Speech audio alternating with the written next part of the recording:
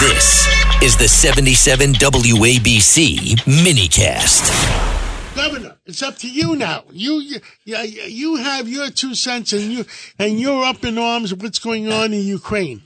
I am, but I mean, now the bubonic plague, 6 shootings on the subway. We were talking at the assaults break. on police officers. We were talking about the break. We're looking for good news. We're looking for good news. Where's the good news? The news department. Do we have any good news, please? Yeah. Where's the good news? And the next thing is bubonic plague. And Lyft isn't working on Valentine's Day. If we don't get snow tomorrow, there'll probably be a plague of locusts or something. It's like, it's so discouraging, and it's really a failure of leadership. And yes. I have to tell you, the failure starts and ends with Joe Biden. It's unbelievable. And the idea earlier, the White House person was saying how his experience and wisdom is so valuable. That's nonsense. The American people know he is unfit to lead this country. The special prosecutor made it plain what we already knew, and we just have got to encourage the Democrats to be honest. Take a look and say this man can't run the country. But moving beyond that, that's not, I fear the politics as such is not going to happen. Although, you know what's interesting in this new poll? I was looking at the poll. This is the first one sort of post Robert Hur, governor. Right. A lot of Democrats, much more than in the past. It's like 70% of Democrats are saying he's not fit to serve. That's a big deal. Oh, I think it's moving. They're seeing what we're all starting to see. It's so obvious. Absolutely. I think the news department just reported it was down like the 15 or 20%. I want to know how stupid some of these people are. Really? Yeah, who are the 15 or 20? Who are these people? That stupid? Right, who are those people going, he's great, he's sharp as a tack. You know? And Governor, but Ukraine help. As you know, I've been there 6 times since the war has begun. People from my center have been there over a dozen times. And it's just inspiring every time to see how courageous and strong the Ukrainian people have been against Putin's invasion. To me, the most important issue is the border. The Republicans tried hard to get Biden to do something on the border, and that failed. And what I'm hearing now is Republicans saying, well, if we're not going to get the border, we're not going to help Ukraine. And I understand the frustration over the border, but I want to make one thing in my mind very plain, and that is that we have to help Ukraine. Biden has borrowed over $6 trillion since he's become president. We can't find $60 billion to help the Ukrainian people fight off Putin.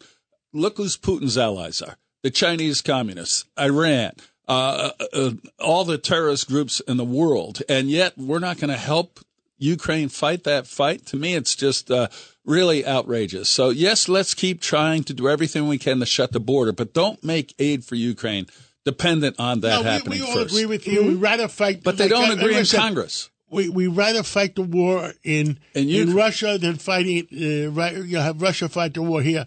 Now, Absolutely. The one thing I don't understand, Joe Biden, President Biden, that he restricted the Ukrainians from carrying the war over the Ukrainian border into Russia. What does that mean? He has been so slow to help the Ukrainian people constantly. Every time there was a new weapon, he'd say, "Oh, we can't give it to him. It's going to mean nuclear war." And then 3 months later, he gives it to them.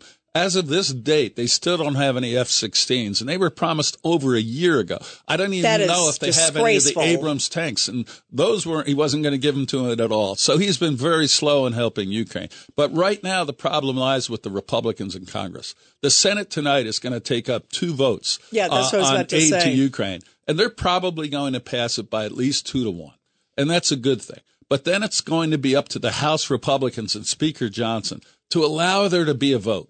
And if there's a vote, I am sure it will pass in a bipartisan majority between Republicans and Democrats. And this is without border, right? This is just Ukraine and Israel. I spoke to a lot of Democrats. I spoke to a lot of Republicans. I think the compromise is, and this is just my opinion, is that yes on immigration. Yes, we want immigration. Yes on 5,000 a day. But let's build Ellis Island type operations. I say not to 5,000 a day that are unvetted. No, let's have Ellis Island operation. And vet them. And vet them. So we know who's coming and going. I want to know what Democrat is against having an Ellis Island operation. John, they're all going to say yes. They're all going to be all for it, but they're not going to vote for it. And that's just the nature of Washington politics. You always say yes until you're held accountable. They're going to be held accountable on a vote on Ukraine. Hopefully Speaker Johnson lets that happen. And if there are a handful of Republicans who block it and don't even allow it to be voted on, it will be extremely disappointing to me. I understand we have massive deficits. We need to cut spending. This is not the place to do it. Yeah, protect our allies. I'm just going to give you one tip. Nobody in Washington gives a damn about the deficits, which is sad.